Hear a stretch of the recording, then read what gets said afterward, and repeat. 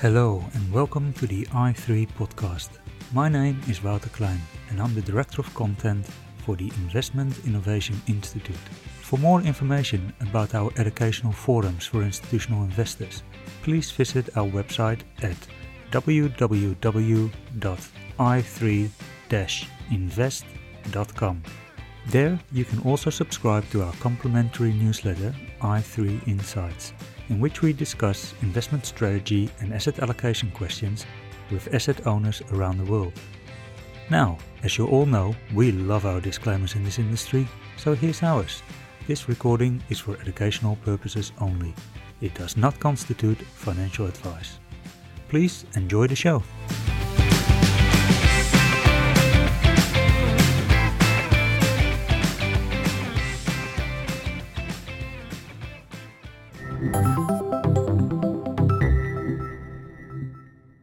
Welcome to the i3 podcast. I'm here today with Nick Abrahams, who is the global co-leader of the digital transformation practice at Norton Rose Fulbright. Nick, welcome to the show. Thank you very much. Delighted to be here. So Nick, you're by trade a lawyer, but you're also involved in this digital space. Can you tell me a little bit about what is this digital transformation practice and how did you get involved in that? Yeah, so the digital transformation practice is really working together. So we have a consulting business now within Norton Rose, and we also have a technology consultancy business as well. So it's working together across all of those disciplines to help our clients as they digitally transform themselves. And that could be from anything like trying to understand what sort of ERP systems to deploy and sort of negotiating those outcomes. But also what we've seen tremendous interest recently is in Web3 and how they can be involved in crypto and metaverse, NFTs and so forth. So, and then in terms of how I got involved, so I've got a background. I am a lawyer, and then I was a creative executive at Warner Brothers in Hollywood for a couple of years, and then I ran So then I had an epiphany as I was a Hollywood studio executive that the number of sociopaths actually in Hollywood is significantly larger than in the normal community. So left that, and then I was a COO of an original .com called Spike Networks that we listed on the ASX back in '99, and that was great. It sort of looked like never work again time until the crash happened, and so as my equity was going south, my interest in the law and in feeding our children rekindled. And so about 20 years ago, came back to Sydney, and so I practice in the technology space, doing a lot of technology M&A and investment mostly, but I have a broader practice across privacy and cyber and technology procurement. Yeah, and I believe you're also one of the co-founders of the online legal service LawPath in Australia. How did that come about? Yeah, so as I mentioned, I had been sort of heavily involved in .com1 and felt like I had unfinished business with the internet. And so 7 years ago, very kindly, my firm allowed me to use some of my annual leave to start up a business, a separate business called LawPath. And so that's gone really well. I mean, it hasn't been a linear trajectory. It's had its ups and downs for sure. But the business is going well. We've got 55 people working in the business, about 300,000 customers. And the aim is to help small and medium business with their legal solutions. Excellent. So today we wanted to focus a little bit on the digital asset space. I mean, digital disruption is quite a broad sort of area, but we thought maybe we focus a little bit on NFTs in particular, non-fungible tokens, and a bit of cybersecurity as well. If we start with NFTs, I sort of looked at it, and we saw recently this Twitter tweet that was the first one to be sent out by Jack Dorsey. And we looked at it, and it was, I think he sold it for $2.9 million. And then more recently, came up for auction again, struggled to sell for $280. And it sort of seems this classic sort of bubble asset where it's super volatile, you don't know what it's worth. Why is this relevant to your client? Yeah, it's a big question. And maybe just to put it into context too, if we think about NFT, non-fungible tokens, so that as a market in 2020 was worth 13 million US dollars, and in 2021 it was worth $41 billion. And so a massive explosion. And elements of that are related to sort of what I call Flex Club NFTs, which are these things like Bored Apes and so forth that your listeners may have heard about. And they're selling for millions of dollars and no one can really understand why. And that's really, I think there's a lot of people who've made a lot of money in crypto who don't want to convert it into fiat for a whole range of reasons, not excluding tax issues. And so they've created an asset class, and so they sell that asset between themselves, and that's one aspect to it. But where it becomes super relevant to, I think, a lot of corporates is around, so the collectibles proposition. So if you're a sporting code now anywhere in the world, you are looking at NFTs.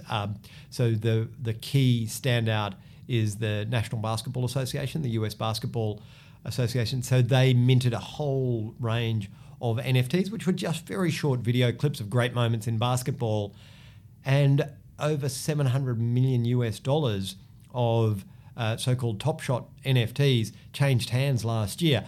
And the great part about an NFT is that when it's on sold, the NBA gets 5% of all future on sales. So it's just a massive revenue stream. And so we've got the Tennis Australia, they had an NFT drop in January for the Australian Open. We've got Cricket Australia dropping NFTs soon. We've got the AFL dropping NFTs soon as well. So it's that old collectible space. And then finally, just in terms of corporate NFTs, and really as an extension of the loyalty program, and there's some opportunity to make revenue from that as well. Yeah. So what do you think is the attraction of owning one? Is it more akin to like a licensing agreement, or is it just purely as a collector's folly? Yeah, I think so. Right at the moment, the market is what's called an on-chain market. So no one's making NFTs and selling them to people who aren't crypto natives.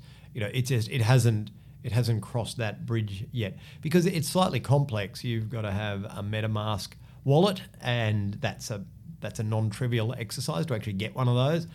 And then the question is, what do you do with it once you've got it, and why do I care about having this digital asset? So I think the market is definitely crypto natives, and they are there's a collector mentality there, and there's also people who are traders, and although many of them would say that they hold the NFT, so-called diamond hands in the parlance of crypto. So I think we need to recognize that the market is not everyone. The market is an on-chain market right at the moment. And then you need to build up that market on channels like Crypto Twitter and Discord, which is a social media platform mostly for gamers. And so if you look at the tennis NFT drop, which is probably the most successful sort of broad-scale Australian NFT drop, they had over 20,000 Discord users in their community. So you've got to build this community. You drop the NFTs into the community, and then the community supports it because they're expecting additional benefits from that NFT. So not just that I've got a pretty sort of digital tennis ball, but I'll get something in future. I might get free NFTs, which is sort of like a dividend stream in sort of old parlance. Yeah. So in your practice, do you have clients that have dived into this NFT industry? Yes, yeah, definitely. So there's the collectibles industry, as I said. Sporting codes. It is an absolute no-brainer to be involved in those. So we've been doing some great work in that space, and then I think ticketing. Ticketing is in many cases a sort of collectible. So some tickets people want to remember. So if you look at Coachella Music Festival this year, ticketing via NFT, the Super Bowl was ticketed via NFTs, and the US footballs, they did 250,000 NFT tickets last year. So I think ticketing, where you've got a collectible proposition around that, so concert ticketing and so forth, that's a good space. And then we get down to I guess the consumer-facing retail NFT folks, and that's been driven largely. So first and foremost was fashion, and so you look at folks like Prada and Gucci.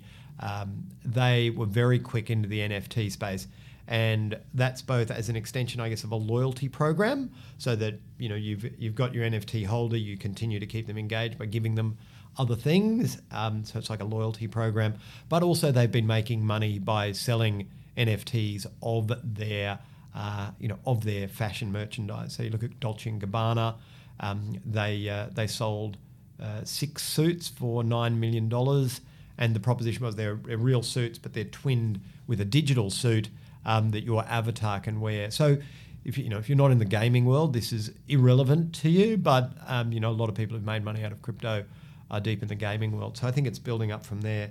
And then just some other, just quickly, some really interesting things that we've worked in. So NFTs is really just tokenization of things. So cryptocurrency, Bitcoin, it's a token. Equally, NFT is non-fungible tokens. So it's a digital token. And so what we've done is for companies where we've done employee token option plans, where the employees, they get equity through a normal ESOP, but they also get a token through the token option plan. I've got to say, the folks who we issued these tokens to, they wanted the tokens more than they wanted the options, because in an unlisted company, just getting equity is unhelpful unless you get an exit, so you get some liquidity, whereas tokens can be liquidated quickly. So we're seeing a lot of movement in that space, as well as in investments where money is being paid in as an investment, equity comes out in return, but also tokens come out in return, and then you have what's called the tokenomics schedule, which appears in these investment documents now, and they're the rules around which the investee can issue further tokens. And so there's a whole range of restraints on that, a little bit like the concept of issuing further equity under a shareholders agreement. So with that, are those tokens akin to, say, an informal share, or are they more like an informal form of cash? Yeah. What do they look like? Yeah, so it's a combination of characteristics. I mean, it's one of the most interesting things I've come across in my career, frankly. I find it fascinating because we've always had cash, understand cash really well. We've always had shares, understand shares really well. And now companies have the ability to create this third asset, which has tradability. And so but it can act like sort of shares, in that you can sell them to other people and sell them quite easily through what's called decentralized exchanges. So I think there's a real, we're just at the beginning of this, but if you look at any of the big NFT companies, they are largely driven off their tokenomics proposition. So, for investors who want to get in this business, then you do need to understand how tokenomics works. But it's a new asset class. Yeah. So sometimes when I talk to institutional investors, because that's our main audience, they look at this space and they think, well, it's all nice and well, but it definitely has a little bit of a bubble feel to it. Yeah. But they're interested in the underlying technology, in the blockchain. So to say it crudely, they think that maybe crypto and NFTs are a bit of hype, but the real substance is in the underlying blockchain technology. Are they wrong? Well, your listeners could not be wrong with that. Heavens above, no. So look, so my way of thinking about this is is simple in one respect. So I feel like, if we look at crypto, so crypto now on any given day is between $2 and $3 trillion of market cap of sort of all of the major crypto coins. And then if you look at DeFi, decentralized finance, running at anywhere between 100 and 200 billion of locked value on a daily basis. And then you look at NFTs, so 41 billion. So this represents a digital asset class, which we've never had before. And so the question I think on investors' minds should be, what does this class look like in 5 years? So do you punt on the thesis that digital assets are not a thing? In which case you say that all of that value that's been created is in some way going to evaporate? Or do you say, yeah, I think digital assets are here to stay? And that's what I think. I think that digital assets are here to stay. It's a fascinating area. There are enormous sums of money being made, also significant amounts being lost, of course. But in 5 years' time, digital assets will be a very significant asset class. But the pathway will not be linear. There's going to be technology problems. There's going to be cybersecurity problems. There's going to be fraud. But I would say to investors, you've got to get on board and understand how this works. And look at Fidelity in the US. So they've just announced that for their 401k holders, that they will be able to have access to Bitcoin. We're seeing little by little, this adoption. Bitcoin or crypto is largely a retail proposition right at the moment. In fact, B2B has failed, or has not been very big. We've had Ripple, which has got problems in terms of interbank transactions using crypto. That hasn't worked terribly well. But, little by little, ANZ just minted a smart coin. A stable coin. I think we're seeing opportunities, and I think people need to be involved. I'm not saying you have to sort of bet the house, but so when we look at these NFTs, you mentioned the gaming environment, yeah, and there's sort of a real application where people want to get a fancy sword or they want to have a cape, and they have to pay for that. To what degree does this the investment in NFTs also is a punt on the metaverse taking off, where people may be anticipating, if I want to be rich in the metaverse, I better start collecting some assets now. Is there an element to that? Yeah. I'm sure your listeners are like, why are we listening to these people talk about swords and capes and gaming and so forth? But I think it's really important because what we've seen is that the business models of the metaverse are actually being proven out in the gaming environment. And so the easiest way to see that is if you look at traditional gaming, like something like Fortnite, for example. So when you go there and you buy, a skin, which is sort of a suit of armor or whatever that has special properties, which helps you advance in the game. So you pay that money to the owner of Fortnite, and your value, your investment is locked to Fortnite. So if you lose interest in Fortnite, that money is gone. But what we see with the so-called play-to-earn gaming platforms like Axie Infinity and Zedrun, which is an Australian play-to-earn game doing very well, is it's the ability for, you buy things, you buy those sort of virtual assets, be it the sword or the cloak, but you buy them from third parties, not from the actual owner of the platform. And so what that means is that the platform gives an opportunity for other organizations or other people to create businesses on top of their platform. So they're the ones selling the skins. And then once you get that skin, you can sell that on a separate, on a secondary market. So we've created an entire economy, whereas before we had a very it's almost a command control relationship with the owner of the platform, whereas now the platform is enabling an economy to run on that. So I think that's where we sort of see the opportunity, and a great example for more traditional investors is what's happening with so-called game guilds, where these are basically with things like the metaverse. Metaverse is just conceptually, it's just what we're seeing with more immersive platforms. We've always had it in gaming. Gaming platforms like Fortnite and so forth are effectively metaverse platforms. Now there's Sandbox and Decentraland and so forth. They're more specialist, general purpose or non-gaming platforms. But what we've seen in, say Axie Infinity is it's become very popular in places like the Philippines.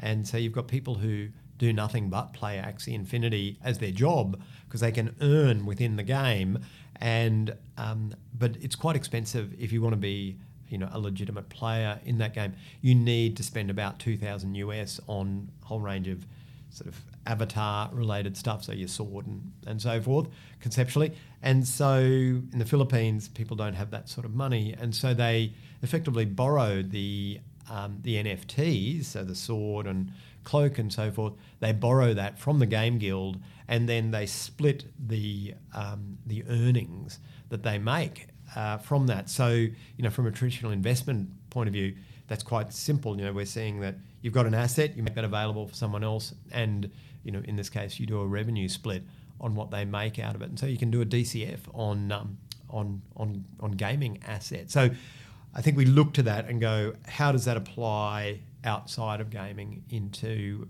the non-gaming metaverse? Yeah, that's an interesting concept because, as you said, you can do a discounted cash flow analysis of that. But you did a video where you sort of in a humorous way explain what NFTs are with a gaming element around it. And I remember from that where you showed that an NFT of a yacht went for $650,000, which I presume is with the idea of that this person wants to portray himself in the metaverse or in whatever platform as this wealthy person with a yacht. But it's getting to quite high amounts. How do you determine the value of a standalone NFT? Yes, well, it's so the yacht one. I mean, there's loads of them out there. So you've got CryptoPunks as well. They're just pixelated looking drawings of punks, Bored Apes. Just once again, sort of not particularly artistic drawings of different sorts of apes. Those are this sort of Flex Club type NFT. So I think we just put them in that category and say that this is a sort of NFT which is, I guess, the digital equivalent of owning a Ferrari. So if you've made money on through crypto and you want to show that you understand the crypto world, then owning a Bored Ape is a way to do that. And now, say for example on Twitter, you can use your NFT as your profile pic, and they will validate that it's your NFT. So that's sort of the start, if you like, of showing. It's digital flexing. It's showing off on the internet. So I think that's sort of that.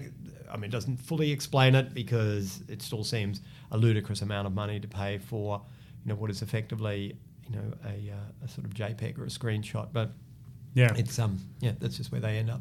I thought one of the interesting application was one where you did a webinar with Penfolds. You mentioned it earlier. It's sort of a loyalty program, and there's an element of gifting involved in it. But I also looked at it and I'm like, well, one of the reasons why it's interesting is that it's backed up with sort of physical assets. There's real wine involved. There's potentially a meeting with a wine master involved.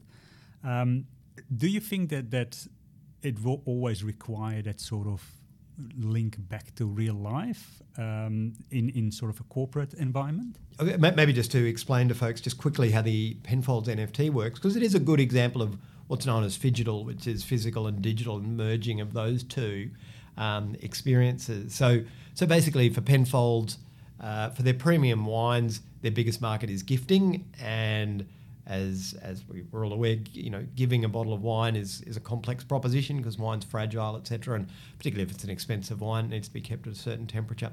And so what they've done is they issued NFTs. So you got one NFT per bottle of wine, and that wine is kept in storage in Singapore at correct climate control and so forth. And if you want that wine, you just redeem the NFT, and the wine then is sent to you. So that feels sensible. And then if you want to gift it, you just send an email literally with this code, and that gifts the bottle of wine. So that's been very successful for them. The problem with phygital and the linking of a digital, something digitally with something physical, is how do you prove that physical thing actually exists? So if it's all digital, fantastic. It all sits on the blockchain. We can validate that this particular line of code exists, and so therefore this yacht, for example, this digital yacht, easy to show that it exists because it's all digital. Where it's physical, you've then got to prove out that it exists.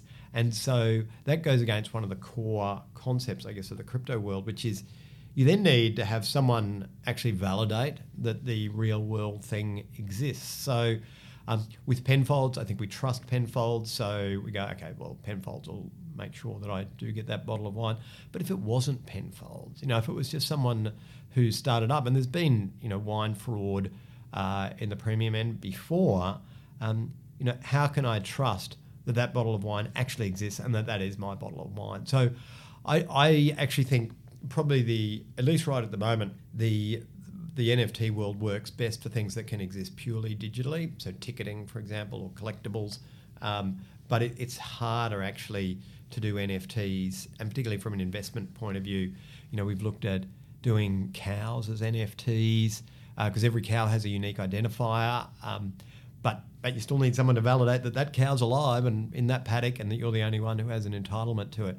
Whereas if that cow was just digital, you could prove that out online. It almost sounds like a new form of option rather than an asset in itself. Yeah.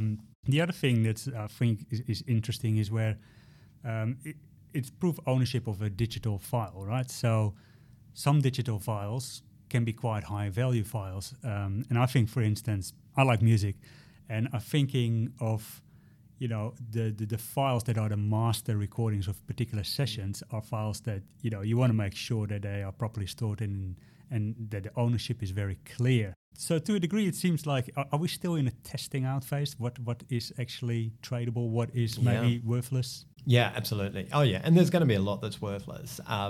There's a lot of NFTs out there now.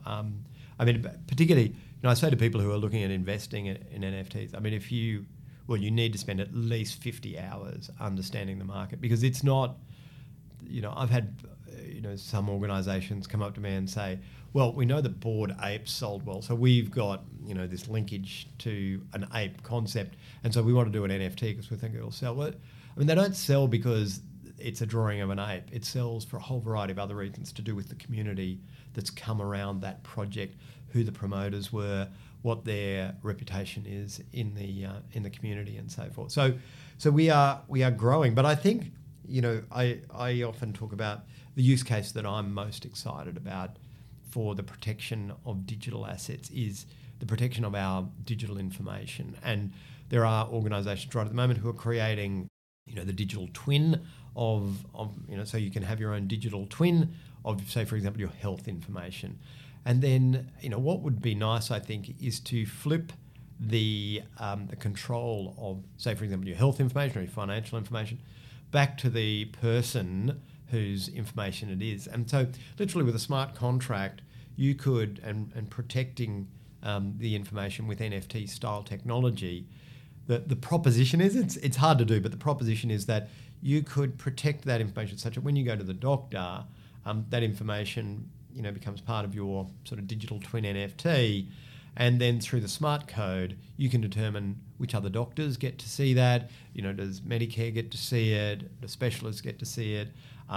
But you could also make sure that say for example, certain pharma companies or something like that don't get to see it, or third-party service providers who just want to who might want to sell you something. So yeah, I think there's a range of opportunities. We are just at the very, very early stages. So you mentioned as well that with all these digital assets, the security of those assets becomes more important as well. And part of your focus as well is cybersecurity. Now, when I sort of did a bit of research on what all the stuff you're involved in, it came upon this thing where it said, you've been negotiating with ransomware attackers. Can you tell us a little bit about that? Yeah, I never thought I'd be sort of working sort of with the criminal element, I guess, but it just sort of ended up that way. So I wrote a book on privacy and cybersecurity related issues, and so have a good practice helping out organisations sort of prepare for privacy and their cybersecurity obligations. And also we have a very big practice, Norton Rose Fulbright, my firm, globally in breach response. So what to do when you are hit with a cyber attack. And that has grown, that part of our organisation has grown very significantly in the last 3 to 4 years. And we've seen particularly ransomware really jump up over the last 2 years. And so, yeah, what we end up in a situation is where you've got a company that's been hit with a ransomware attack, and they've got 5 days to make a decision whether they're going to pay, $1 million in Bitcoin or not to get their systems decrypted. And it's fascinating. And there's a lot more of it than it grows incredibly. So when you look at sort of the development of that and cyber criminality in general, I mean, we've seen now with the invasion of the Ukraine how large a part of even today's warfare it is. It's massive. Do you get a sense of that the problem is just getting worse and worse, or are we winning the cyber war? Oh no, the problem's getting worse and worse. Yeah, I'm not sure. To be frank, I don't know how this ends, because it is an arms race, and the criminals can just spend their time, coming up with different ways to get inside systems. And so it does feel like organisations and governments and so forth are on the back foot. So yeah, I'm not sure. Other than we need to have a lot of focus on it. I think that at the board level of most organisations, there's a good focus. And I do 2 different sorts of simulations. So I do a cyber breach simulation for senior leadership teams, and then I do one for boards, which is shorter. And I talk about for boards, if they are hit with a ransomware attack, they have to make a decision, the like of which they've never made before, and that is, should they pay a criminal to get an advantageous outcome for the company, as in they'll get the decryption key. And boards are not set up for making those decisions. Should you pay someone who is trying to blackmail you? And so I take the boards through these scenarios. It's very interesting. I've never had a unanimous board. There's always people who are like, no, we shouldn't pay them. So it's definitely growing, and I think boards particularly are very focused and should be very focused on it. Yeah. Is ransomware sort of the main issue, or what sort of cases do you deal with? Yeah, there's 2 issues. So ransomware is the big one, because that could be around, and it's not like in a Hollywood movie where the attackers are sitting somewhere in their garage and they've identified this particular organisation and they're going to go and attack them. It's basically just it's for the most part it's just they just spray these phishing emails, many thousands a day, phishing emails, with the hope that actually someone clicks the link or opens the attachment, and then the malware is deployed. So it's done in a very haphazard manner for the most part. So that's why ransomware is so important and so big, and everyone needs to be prepared for that. And we've had, Mimecast, which is one of the big sort of cyber companies, they did an analysis which said that 2/3 of Australian companies in the last year were hit by some form of ransomware attack. And that's probably right, I think. So I think you've got ransomware as the big issue, and then the other one is sovereign states attacking. And if you're sitting on important IP, then there is certainly a risk that sovereign states will attack and try to get access to that. Maybe we finish up with a question of a bit of crystal ball gazing. Mm-hmm. What is... it feels kind of sad. I feel like I've painted a terrible picture for the world. Yeah, that's the risk of ending up with cyber security. Yeah. But if you look at sort of all the different spaces that you look at within digital disruption, what is the development that you're most excited about? Yeah, so I must say it took me a little while to come around to crypto, but it is extraordinary what I've seen, particularly things like decentralized finance. They've effectively replicated the existing financial system in terms of borrowing and saving and so forth, and it's all happened incredibly quickly, and so I think that the opportunities are extraordinary. I've had 2 meetings with founders in the last month, with 2 separate founders who've both said they expect 1,000x returns. Now, I can remember the good old days when we thought 10x was a good outcome, but 1,000x. But there are companies literally in Australia in the DeFi space that have done 1,000x returns. So For me, I think there's a lot of opportunity there. There'll be regulation, etc. But I'm keenly focused on how crypto goes mainstream, and that's why I do this podcast, Web3 from mystery to Main Street, where I talk to organisations to understand, or my guests to explain how they've embraced crypto, and it's extraordinary. You've got KPMG buying crypto to hold on the balance sheet. And you've got PwC buying land in the metaverse and so forth. So lots of organisations who you wouldn't have thought were particularly big risk takers are getting involved. So yeah, I think probably crypto is my big focus right now. So do you got a big crypto investment? Sadly, no. It's very modest. Fair enough. Well, Nick, it was great having you on the show, and thank you very much for your time. Thank you very much. I've really enjoyed it. Thank you for listening to the i3 podcast. For more information, please visit www.i3-invest.com. Thank you very much.